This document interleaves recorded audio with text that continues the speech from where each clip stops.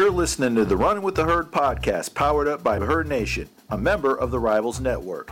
For the latest information, news, and stories on Marshall University athletics, check out the Running with the Herd podcast.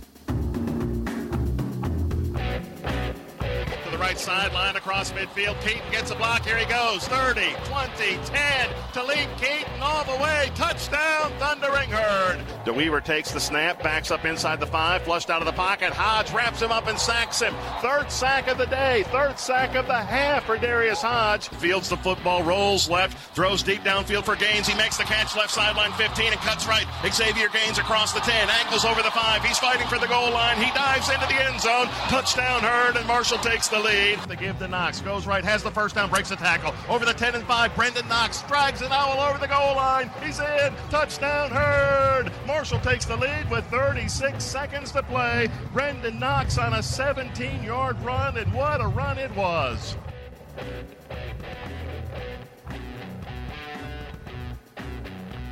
Without further ado, the Running with the Herd podcast.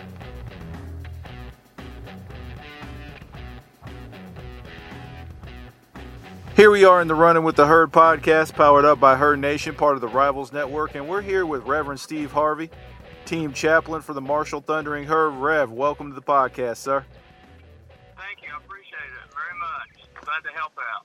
Absolutely. And obviously, Rev, this is a big week, probably the most important week of Marshall University, not only the athletics, but the entire university itself, the community of Huntington, and everything else. Just talk to me a little bit about your connection to the 75 and what your role is going to be this week here coming up. Well, it's a huge year because of the fact it's the 50th anniversary of the plane crash, and the game actually itself on Saturday is actually on the date, November 14th. To commemorate that event. My involvement is simply as a team chaplain is to constantly remind these guys and educate them along with Coach Holiday and all the rest of the coaching staff. They do a great job bringing these guys along and tell them that the story starts usually in in June with the arrival of new players, and Doc takes them as they run out to the cemetery, and then we take a second on top of the hill at the memorial out there in Spring Hill and talk about the tragedy, because that's where the 6 guys are buried that were never identified. And then it kind of goes on from that a little bit at a time throughout the year, and then this coming week it started actually Sunday, with the 75 on the helmet and the event that will concur this week on campus. The tough part right now is we got to tell them everything and talk to them because of COVID. We're not allowed to do a whole lot. We're kind of restricted. Even the ceremony itself on Saturday is supposed to be a virtual ceremony, families only at the fountain by invitation. So my job is just to educate and be there and let them know what's happening and that kind of thing. Yeah, absolutely. And I remember talking to you last year ahead of the 75 game against Louisiana Tech. I mean, we talked about it. We talked about it then, and we'll talk about it now. It's just this, you talk about, you don't lose that game. I mean, obviously, it means so much, and it means so much to the community, and it means a lot to the players.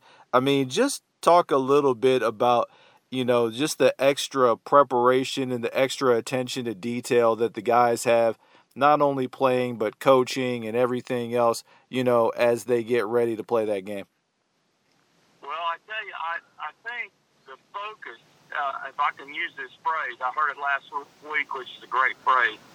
The focus is a laser focus, It's unbelievable. It's not like every week's a big week, every game's a big game because it's the next one. You hear that all the time.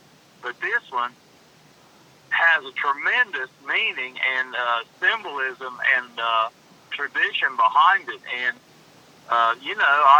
the emphasis on this week by everybody. Everybody that can come around or is around this week has something to say about it, and they keep that. There's a helmet they put down in the hallway when the guys go out to practice. It'll be in the lower hallway all week.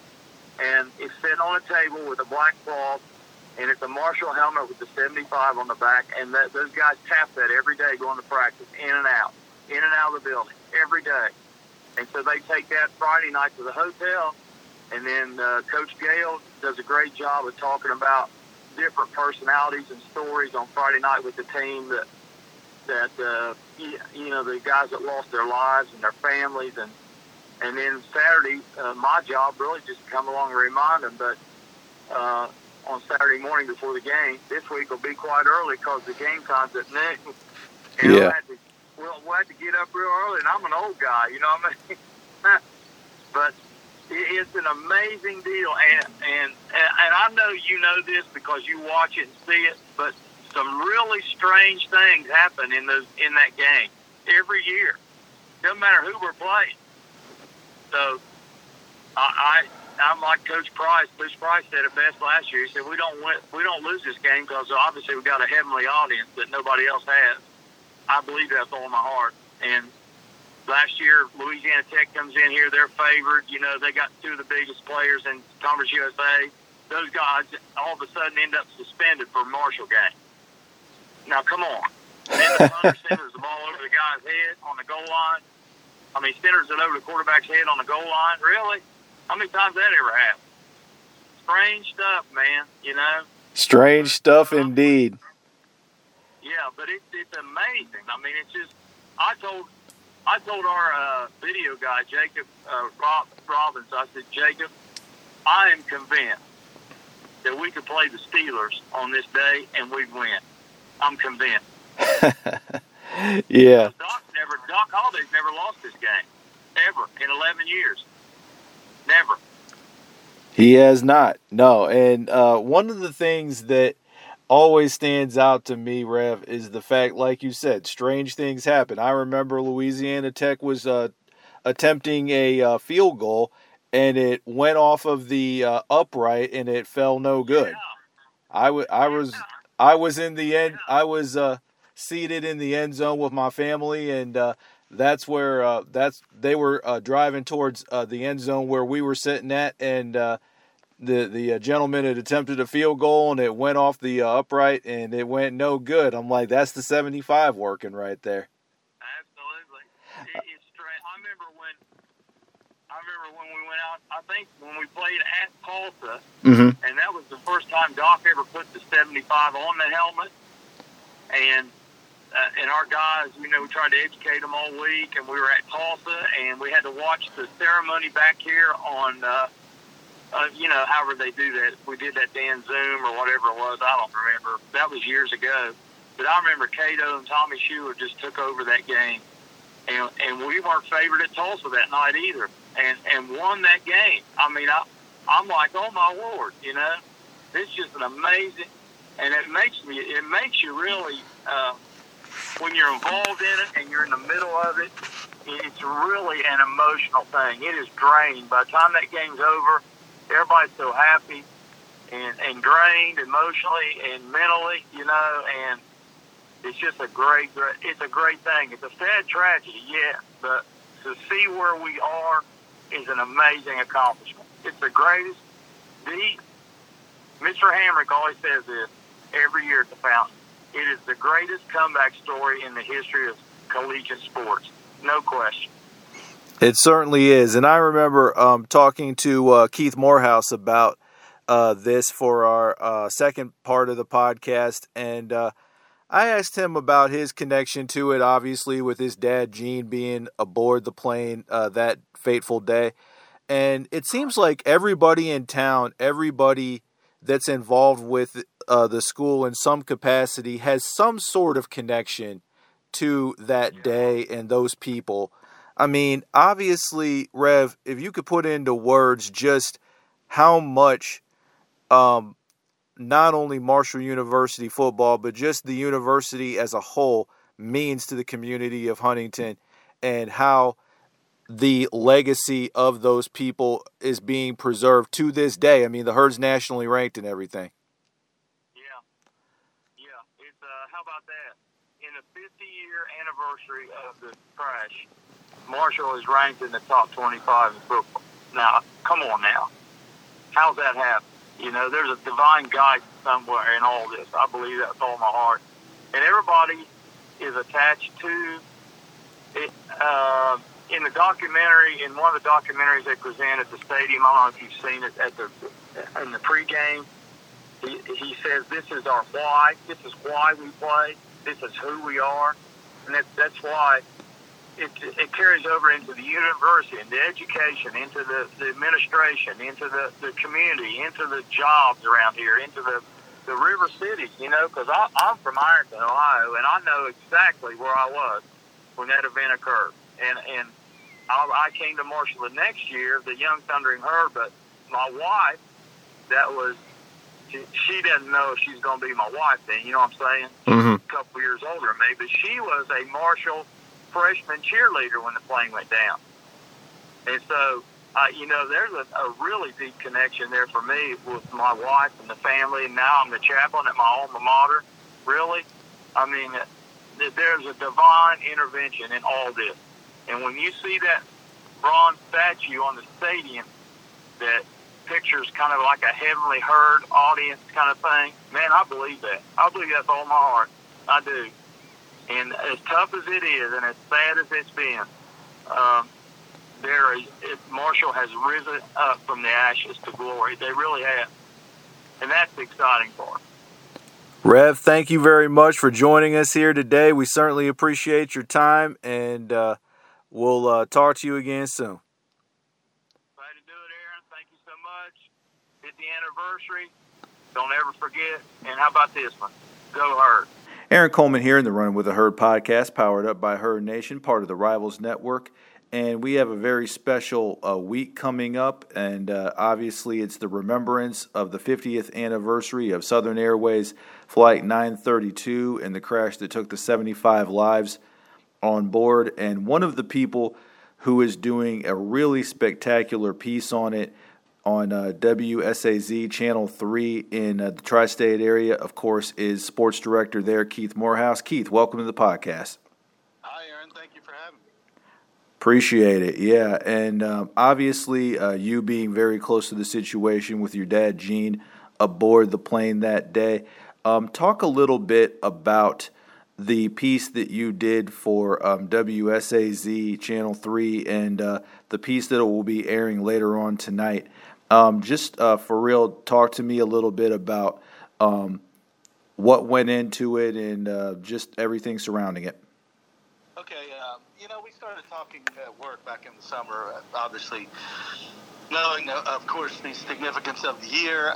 Marshall, of course, was supposed to start the season down at East Carolina for a very special game against the Pirates, and that's who they played that day in 1970. And so there was going to be a whole lot of, a lot of ceremonial things and memorial ceremonies surrounding that game. Of course, COVID came, and that game was canceled and probably won't be made up, to be honest with you. So, but anyway, at that time, my boss came to me and said, well, we need to do a special. And I said, yeah, that's fine.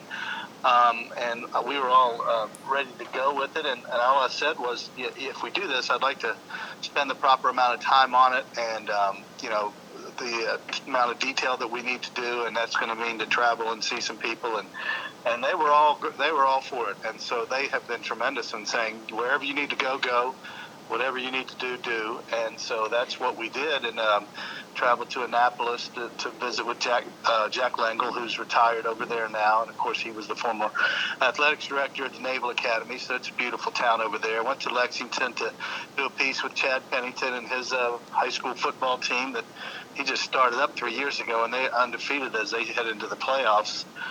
Lexington Sayre is the name of his high school, but we talked about that when his son is his starting quarterback. So there's all that connection. Talked with Red Dawson. Of course, Red was the assistant coach who was not on the plane, traveled back by car because he went on a recruiting visit and lives in a beautiful house overlooking kind of the south part of Huntington, and so he was gracious to open up to us. And beyond that, Dan D'Antoni, who has a lot of ties to the crash, visited with him. Bob Smith, of course, longtime anchorman at WSAZ and before that WOWK, and he covered the event, so I wanted to get his perspective on it that night. And so through those stories that we're telling, and also talking with Doc Holliday and three of the players about how important it is for Doc, and of course Doc every year runs the team up to the cemetery in the summer and shows them the memorial and really starts to instill in them what the program means and what the tragedy means to the program. So we also have a piece on them.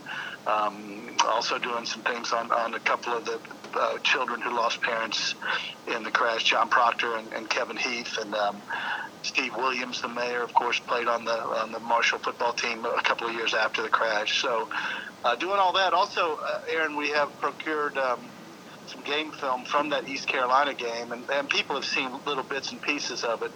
But with the help of Steve Chapman, Steve helped work on Ashes to Glory when that came out for WPBY back in the early 2000s.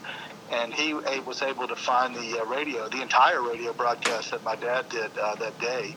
And so Jeff Perry, a guy that's tremendously talented at our workplace, is syncing the audio together with those old video film clips. And we're going to show some highlights from that game that people have probably never seen before or heard before, in the course of that contest, that they lost 17-14 that day. So lots of things that we're doing. We also, and I hope I'm not rambling on you, but we also wanted to show some of the great plays in Marshall history. So we do that through, Willie Merrick's kick and Chad Pennington in 1999. And we visited with those players now and got their perspective on not only how big those plays were in the Marshall football annals, but also their reflections of 50 years after the crash. So all that's going to be in an hour-and-a-half version that runs later tonight at 7 o'clock, and we'll make it available on our website as well. So it's been a long, long journey, but I can't tell you how fulfilling and meaningful it has been to me. A lot of people ask me, how do you do that? Does it bother you? Yeah, it's hard to do. I mean, you don't see an image from any of that or while I'm editing that it doesn't affect you, but I guess it's my way of kind of dealing with it by telling other people's stories. So that's the satisfaction that I get out of it, and probably a little bit of, I guess it takes a little bit of the, not the hurt, because the memories are always there, but it helps me as I put my head down and grind, and we come toward a really significant anniversary. Yeah, it definitely is a significant anniversary, Keith. And, obviously the books were written about it. I mean, Red, of course, wrote a book. Ashes to Glory, was a big part of it. And, of course, the We Are Marshall movie starring Matthew McConaughey and Matthew Fox. Just talk a little bit about, since 1970, what all has been done to really drive home the point that Marshall did really rise from all that tragedy and all of those things that happened, and really have made themselves a successful program now. Well, it's a great story, Aaron, about life and how you deal with adversity, and I think that's what's been encapsulated in all these, all these treatments you talked about. The movie, of course, that was the message in the movie, and we have a segment on that as well in the show. But yeah, it goes back to 70 and how devastating the event was, and just ripped the soul out of Huntington and Marshall and the state of West Virginia and football fans in general, just to see an entire team and its support personnel and staff and boosters be lost in a single night, and how you come back from that. And the fact that Marshall played football in 1971 and actually won their first home game back, which is the Xavier game. Of course, we all have heard the tales of that. There is no film of that we know of that exists, or we haven't seen it yet. I'd love to see that last play on film. But it just shows the arc of how tough it is to come back. And if you remember, and for those who aren't old enough to remember, Marshall didn't have a winning season until 1984. And it had been 20 years since they had a winning football season. So when they finally got that winning season in 84 and began to climb, and then in 87 in the national championship game, and then 90, Coach Donnan comes, and in 91 the new stadium was built, and it just took off from there. And so to see the success of it, I think Marshall is unique in that tragedy, and I hope it never happens on that scale ever again. I mean, we know it happened to Wichita State as well that year, and they lost several players, and it was a tragic event, and they eventually gave up football. But it's just a testament to the university and the people to stay and to come back from tragedy, make the program better, and then never to forget the ones we lost. I don't know if you've been around campus lately, but Marshall's put up these beautiful banners, and it's got, you can put a face with a name. We've read these names for an eternity, and every banner around campus has, a representative of someone who died that night. And so you see what they look like, and it's one of the classiest things I think Marshall has ever done. And the fact that, they've built the memorials and they continue to have the ceremony, just from my standpoint, and I know that people who are in my situation who lost someone that night are equally as appreciative of how much they have gone to great lengths to never forget, but to move on and improve everything. And so it's a lesson in life of keep people that you love dear to you, because you're going to lose them. Mm-hmm. But also improve on things and make things better. And I think that's the lesson of the Marshall tragedy. Yeah, certainly. And obviously it's one of those things where if you're affiliated with the university, if you're affiliated with Huntington at all, you don't forget it. You never do. And it's just interesting going down there. And I'll actually be down there that weekend taking part in the fountain ceremony, virtual, and those sort of things, and then attending the Middle Tennessee game a little later on that day. But just seeing the emotion and seeing just people who knew somebody or people that might have known somebody that knew somebody, it's really just goes to show you how connected that Huntington area is. A good point, and if you try to explain that to someone there who isn't around here, they may say, what do they do? They still have a memorial 50 years later, and they may look at you kind of skeptically and say, why? But if you live here and you've gone through it, then you understand. And the fact that Coach Holliday, Doc's played that 75 game since I think this is he's 7-0 in that game. They never lose that game where they put that helmet on. And I talked to these kids that obviously weren't born then. But the pressure on those guys, but man, they just, they come out every year and say, there's something extra about that game. You don't have to get yourself motivated. And I see all the students on campus who come to that ceremony, and it's overwhelming. The emotions just kind of wash over you, because you're looking at kids who maybe have no connection except passing by that fountain every day, but they come out every year and represent at that ceremony, and sometimes in the cold and sometimes in the rain. And the gesture that they make and the university continues to make means a lot to all of us, and I can't put that into words as well as if you just see that ceremony on the 14th, and then we all know how important it is and how poignant it is. Yeah, certainly. And when you talk about your dad, Gene Morehouse, who was the radio play-by-play broadcaster for the Herd back in the day, it seemed like, and obviously, I heard the depiction of his call in the movie We Are Marshall, but it always seems like your dad just enjoyed going to work every day, and he enjoyed the people that he worked with and everything like that. Can you kind of touch on just what Marshall meant to him? Yeah, and thank you for asking. He just, I was 9 when it happened, so at that age, your dad is just kind of your hero, and for most kids, they continue to be your hero. And so yeah, he had this cool job where he got to call games, and we came from Beckley to Huntington, and he was he was instrumental in with the Flying Eagles down there in Beckley, and back in those days, Beckley was a powerhouse in basketball, and so he's calling state championship basketball games and working at radio stations there. And then in 1968, he got the call from Marshall, and they said, you want to come up here and take the radio job? And he said, well, I'll take it under one condition. He said, if you give me the sports information director's job and the play-by-play job. So essentially that's Jason Corrier and Steve Cotton at Marshall now combined into one. And the reason he wanted to do that, we had 6 kids in the family, and he said he wanted both salaries to make it worth his while to come up to Huntington. So when we got here in 1968, Marshall was a huge basketball school. Dan D'Antoni and those guys were at Madison Square Garden. I think they finished 4th in the NIT one year, which the NIT was huge back then. And so it was a basketball school, and football was trying to turn the corner. And, he loved it. And, just listen to that. I had never heard the entire ECU game, but just to listen to him again, it just brings chills to you, and it makes you realize how much he loved the game. He loved Marshall, and just the couple of years we were here, I mean, he became entrenched, and it always makes me sad. It makes me very gratified, proud, and lucky to have been, calling Marshall's football games in the TV booth from 96 to 2004 when the Herd was in its heyday. I mean, I never, ever take that lightly, because when he was in the booth, I tell people this, Marshall played 18 football games before they ever won a game.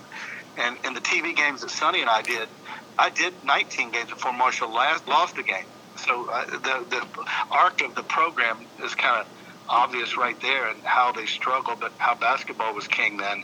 But I always felt like he never got to finish the job, and so the work that I've been able to do since then is a little bit of a tribute, I think, to him and to the university. And he loved his job, and you're right, he had a passion about it, and was really, really good at it. Absolutely. Well, Keith, thank you very much. I certainly appreciate your time, and we'll be catching up here very soon. And thank you once again. We appreciate it. Thank you for your interest, and enjoy the weekend, and I hope to see you around Huntington this weekend.